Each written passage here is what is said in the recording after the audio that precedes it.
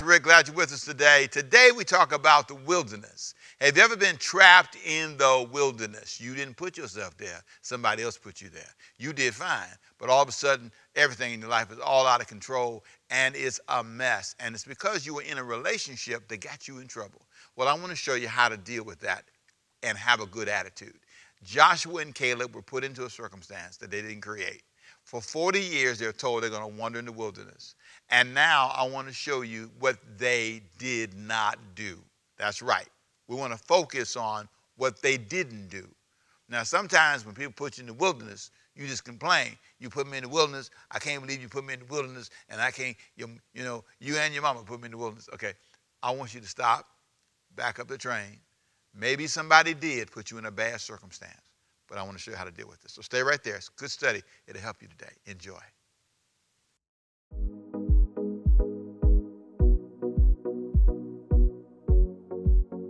Glad you're back. I want to share with you today something that really surprised me. This is an angle of study that I haven't used before in looking at Israel's history, but I want to deal with one concept. I want to deal with the times in your life when you're in a relationship that causes you problems, like I talked about last week, where you are in a moment where a bad relationship, this is your family, but boy, golly, the relationship with them has caused you more anguish than you can imagine. And you've got these circumstances now in your life that are a direct result of being in a relationship with them. So for you, painfully said, and I say this painfully, this has been a bad relationship. It's your friends and family. But in the story, God told Israel, okay, I want you to go over to this place, and I want you to, Kadesh Barnea, look over into the promised land, Canaan, and I want you to send 12 spies over there, and I want them to spy out the land for 40 days. They go and they spy out the land. 10 of the guys come back and say, we can't do it. Convince the whole nation they can't do it. 2 guys, Joshua and Caleb, say, yes, we can do it. These 2 guys did what they were supposed to do, had a positive attitude, but because of the 10 guys, everybody turns against them and refuses to go and fight. So they end up being judged, and God says, okay, for every day you went over there, I'm going to give you a year wandering in the wilderness. So now Joshua and Caleb are in this circumstance, not because of anything they did, but because of what those they were in relationship with did. Now, I want to take you to Numbers chapter 14, verse 31 through 35. I want you to follow some of the story because the children get dragged into this too. And listen to what it said. As for your children that you said would be taken as plunder, that's why they didn't want to go, right? I will bring them in to enjoy the land you've rejected. But as for you, your bodies will fall in the wilderness. Well, that's painful. Verse 33. Your children will be shepherds here for 40 years, suffering for your unfaithfulness, until the last of your bodies lies in the wilderness. For 40 years, 1 year for each of the 40 days you explore the land, you will suffer for your sins and know what it is like to have me against you. Boy, this is tough. Verse 35, I, the Lord, have spoken, and I will surely do these things to this whole wicked community which has banded together against me. They will meet their end in the wilderness. Here they will die. Now, I want to say this to you. I'm going to put 2 statements up on the screen. I want you to read with me because I think this is important. The nation of Israel was trapped in a holding pattern for 40 years. The question is, how do you advance and what can you do if you're in a long season of failure that you did not create? Wow. That's what I want you to think about. This is settled. It's going to be a while. What do you do? How do you advance? How can you advance when you're not going to be able to get what you thought you were going to get? How does Joshua and Caleb advance now? They're going to be 40 years in the wilderness. How do you do this? Now, I'm going to tell you something that's easy. When you're in a bad circumstance, and you got there however you got there, you can spend all your time dwelling on that. Or you can look for a pathway to advance in a bad circumstance. The job you're on is the job you're going to have to be on for another 5 years. You don't see a way to get out of this job. How can I advance here in this job? I can't get another house. This house is the only house I can afford, or apartment. How can I advance here? What can I do to make this place amazing? Because sometimes you can't move. Sometimes you can't live in another state or city. You stay here. You got to advance here. You get in trouble sometimes if you try to leave because you can't leave right now. But what can you do in this moment? Here's another statement I want you to think about before I continue. During this time in history, the average lifespan was approximately half what it is today. It was considered unique for a person to reach 40 to 60 years old. Now, I want you to think about this. And if you get the notes, by the way, if you get the notes, I have some links that you can use that will take you to different links that talk about lifespans. But in this day, they lived about 40 years. Now, so if you're, and think about this for a minute, if you hear this, right, this judgment that you guys are going to be in the wilderness for 40 years and you're 20, okay, and the average person lives around that long, that means you ain't never going to get out of here. Excuse my grandma. If you're 20 years old and God says to you, you're going to be in this wilderness for 40 years, that means you're never going to go, you're never going to get past this. This is going to be it. You're going to die here. Matter of fact, he told them all, you're going to all die here. So this is bad. This is a bad moment. And I think what's amazing is in the midst of this moment, you can either go into a depression, you can get angry, you can become a mean person, but that's not what they did. That's not how they responded. I love their response. I'm going to give you, I have 7 notations, okay? 7 things that they did that I thought was incredible. And specifically how Joshua and Caleb stayed productive in the wilderness, what they did to make sure that they move forward. Number 1, they did not dwell on what went wrong. There's no record of them dwelling on how they got here. If you spend all your time retelling the story over and over again, dwelling on how I got here, you'll never get anywhere. I love the verse in Romans 8:1 says this, therefore now no condemnation to those that are in Christ. There are times you have to say, I'm not going to carry any more guilt. No more condemnation. I'm not going to carry any shame. I'm not going to be a person who is constantly harassed by what happened. There's a sermon I'm going to do later on, a whole series on this called Stepping Over. And one of the things I've learned that in order for you to advance in the wilderness or wherever you are in your life, in a bad circumstances, you got to learn how to step over stuff. Step over guilt, step over shame, step over what happened. The focus no longer is the 40 years. That's settled. The question is, what do I do? Well, what I need to do is not dwell on the details, what went wrong. I can learn from it, but I can't dwell on it. Some of us have dwelt on it too long. Here's the second thing they did. They did what they could do. They did what they could do. Sometimes all you can do is this, not that. What can you do? I didn't ask you what you couldn't do. I didn't ask you what you lost. I didn't ask you any of that. What can you do with what you have left in your life? What can you do with the space you have, the freedoms you have? There's certain things you can do, and there's certain things you can't do.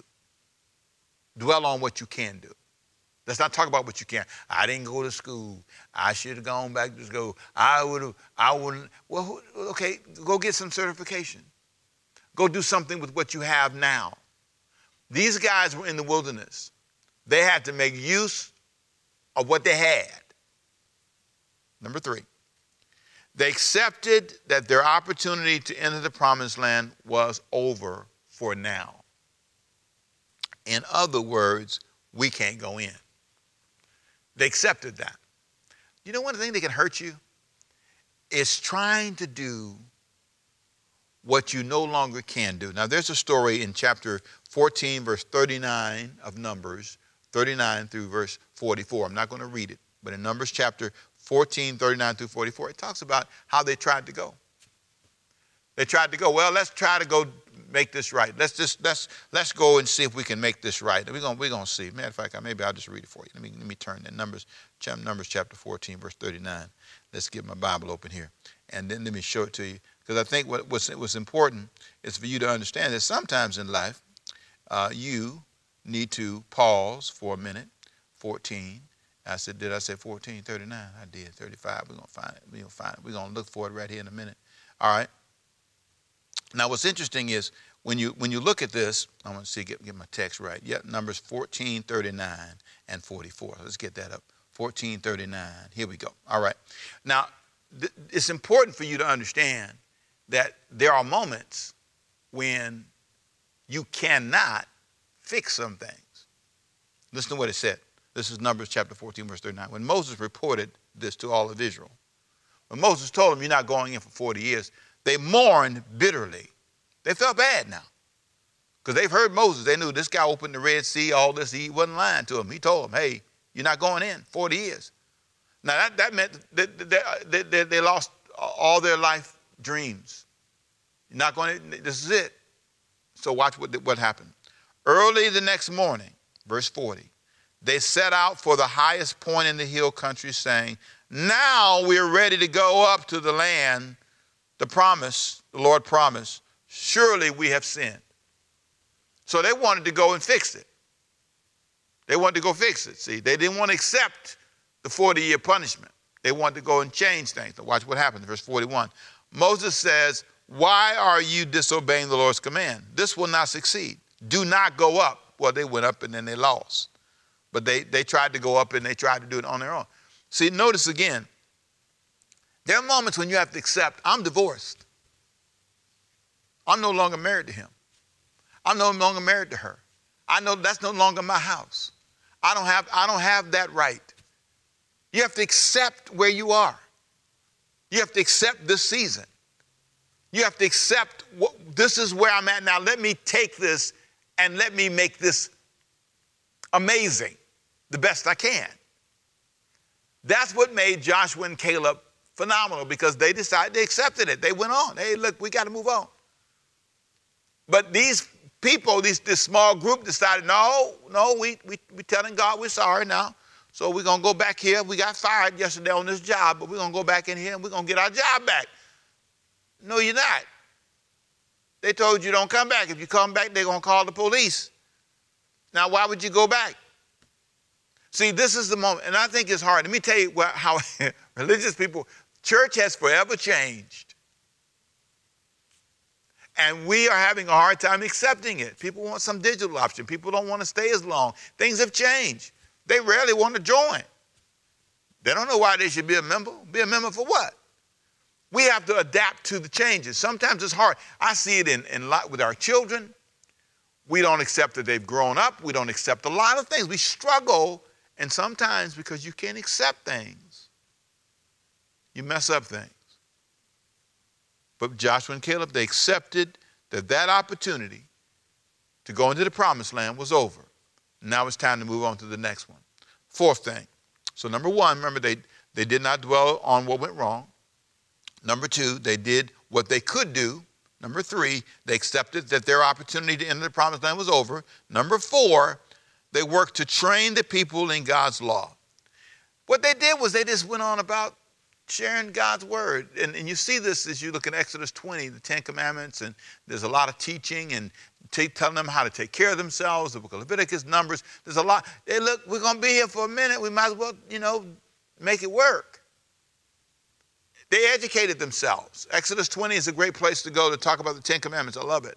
It gives these lists of things you shouldn't do. And, God said, well, you're going to be here for a while. Let me help you. Make the best of what you have. They did that.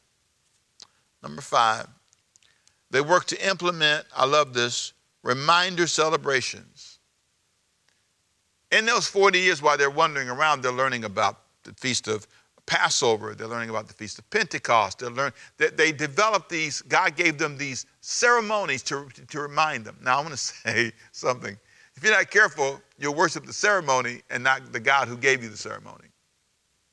I think we do that sometimes, if we're not careful with a lot of things.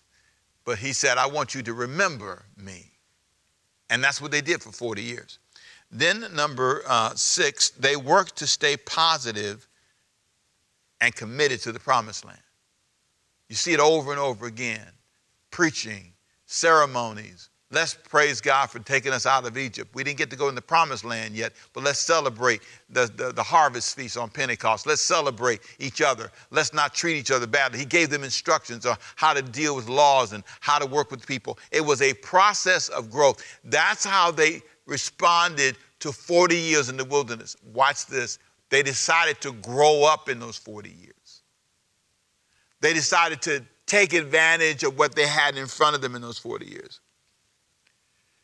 And then lastly, you ready? They remain faithful examples of godly living. That's what God said I want you to do. I'm going to teach you guys how to live. He taught them how to offer sacrifices. He taught them how to balance their lives. And he dealt with criminal issues. He dealt with marriage issues. He dealt with hygiene issues. He dealt with eating issues. He was constantly striving to move the nation. Since they're going to be here for 40 years, let me grow them up so that when they do go into the promised land, they won't go unprepared. They'll be ready. Now, what's really fascinating when you study Israel's history is even though God gave them all this opportunity, even though God invested all this effort, they still lost their way at times, like we all do. See, what I like about this is it's an honest moment. So I want you to have an honest moment with me. I want you to answer a question. Are you in a wilderness right now? Are you in a place right now where you're stuck and your temptation is to complain and grumble and I don't like this job, I don't like this church, I don't like this city, I don't like. And everybody that deals with you hears what you don't like. Stop talking about what you don't like. Stop dwelling on what isn't going right for you. Pause in your life and say, what do I have in my hand? There's that great moment when Moses came to the Red Sea and he was looking out over this vast ocean and he had all these people, almost 2-3 million people behind him, and he couldn't cross. And in that moment, the Lord basically asked, what do you have in your hand? He said, all I got is a stick. A rod. Stretch it out, dude. Stretch out the rod you've got in your hand. What do you have in your hand? Why don't you stop feeling sorry for yourself, dwelling on, I'm in the wilderness, and I can't believe these people got me in this mess, and I didn't expect to be here. I thought by now I'd be retired with a whole bunch of money. I thought I'd have this. I thought I'd have me a pretty woman and be sitting on the beach looking at her walk around in the bathing suit, but now I'm sitting here, I can't even afford to go to the beach. You're spending all your time dwelling on what you don't have. And you haven't paused long enough to use what you do have. Use what you do have, and you can change everything in your life. You may be trapped in the wilderness, but God can help you get out of it. Now, before I pray for you, let me give you a little clue. Next time I'm going to come back, we're going to have a special little treat for you. But the next series I'm going to do is really powerful. I want to talk about trapped in the financial wilderness. Now, we're going to have a special treat for you next time. But in our next series that's coming up, we're going to talk about trapped financially. Our youth are going to launch us into a new thing the next time we gather. But beyond that, there's a series I want you to get ready for.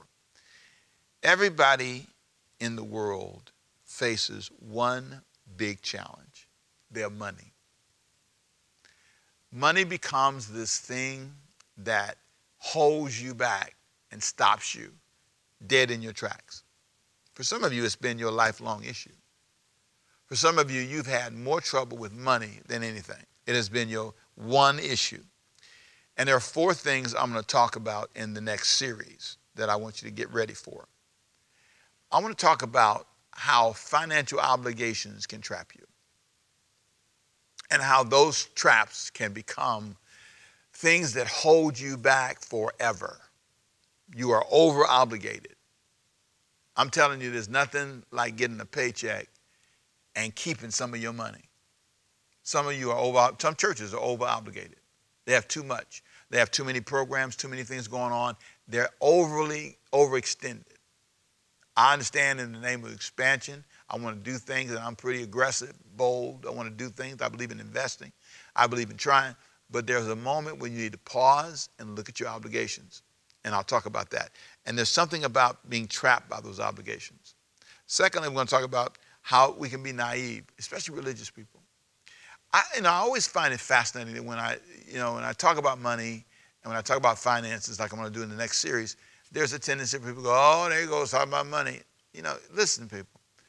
I don't need to go through the fact that Jesus talked about money more than everything else. He did, most of it. He talked about money more than he talked about the kingdom, more than anything else. Jesus really talked about money a lot. They were used as examples and in all kind of ways. But here's the point I want to make. You're naive if you think you're going to be free. If you think you're going to be able to do the things you say you want to do, which is the question for the year, remember? If you want to do the things you say you're going to do, you can't be naive about money. We'll talk about that. You also have to learn how to deal with debt. You have to deal with the tendency to owe people, to create expenses, monthly payments for yourself. We'll talk about that. And then I want to talk about isolation. You don't let anybody in your life to help you. You want God's best for your life, but you're trapped because you won't let anybody help you. Your finances are a stronghold in your life. And if you're not careful, you get isolated. Even if you're prosperous and you don't allow anybody to jump into your life and talk to you, you're not going to do well. Now, I want to say, I have a lot of things I want to say this year that will answer this question. I'll tell you the question for the year, why people don't do what they say. But I think the first 2 are profound. You're trapped, and you're trapped in the things I described in the last series, or in this series, and you're also trapped in your finances. I want to see God free you, so let me pray for you. And I believe with all my heart, if you listen carefully to me in these series, it will help you. Father, I pray for those today who've been trapped. They've been trapped, Father God, in ways that don't help them. They're in the wrong place. They are, Lord God, trapped in fear. They have fears that are unfounded. They're trapped in ways, in relationships, Lord God, that have hurt them. But you can free them from the wilderness.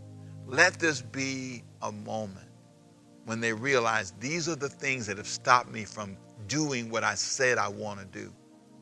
Places I want to go. Father, free them, I pray, and give them the power and the courage to stand up and say, I'm not going to dwell on what went wrong. I'm here now. I'm going to believe God and get out of this place and go to another place in my life. And I'm going to get there one step at a time with a good attitude, with faith in God, believing He makes the difference. So God, I declare over your people today supernatural opportunities, supernatural blessings, finances. I declare over your people, God, healing in their hearts. I declare that they will rise above what happened to them. They'll be like Joshua and Caleb and not complain. They'll rise up and become victorious. And Father, may the Spirit of the living God bring healing and blessing to their life in ways they never expected. I pray for them today that the hand of the living God would be real, that the power of the Word of God would manifest in their life, and that this would be a transforming season. Why have we not done what we told you we were going to do? Because we've been trapped. Free us today and let us rise beyond this season. No more anger, no more unforgiveness, no more malice. Empty our hearts of that and let us rise above it. Let us stop murmuring and stop complaining. And God, I declare in Jesus' name that the power of God will bring healing and victory to us. May we rise above it and despite the length of time we've been in this, we believe you're going to help us get out of it. And we're going to rise and go to a new place. In Jesus' name, amen. Now, Lord, I pray for those who have heard this message and realize they don't know you as Savior. They've never given you their life. Let this be that transforming moment when they pray this prayer. Jesus, come into my heart and be the Lord of my life. I surrender my life to you. I'm living in this wilderness of unbelief, and I ask you to forgive me. Let this be a transforming moment. And God, I declare that in Jesus' name. Amen. Well, I pray you were blessed by the message. I pray it helped you. Here's the big point I want you to take away. They didn't get stuck in what happened to them. They moved on. They learned, okay, this is going to be a 40-year journey. They just buckled up and did it. You have to learn to not let yourself be stuck. So let me pray for you if you are. Father, I pray for those who've heard this message today and they realize I'm in the wilderness, I'm going to be here for a minute, and I need to have a better attitude in this moment. I pray for healing and confidence. You'll get them through it, and I thank you for it in Jesus' name. Amen. Thank you for being with me today. Listen, I know sometimes you promise things you say you're going to do, and sometimes if you don't do it, it could be because you're trapped, and maybe you're trapped for reasons you didn't create, but God is able to get you to a place of freedom. So see you next time in our next study. Have a great day. Bye-bye.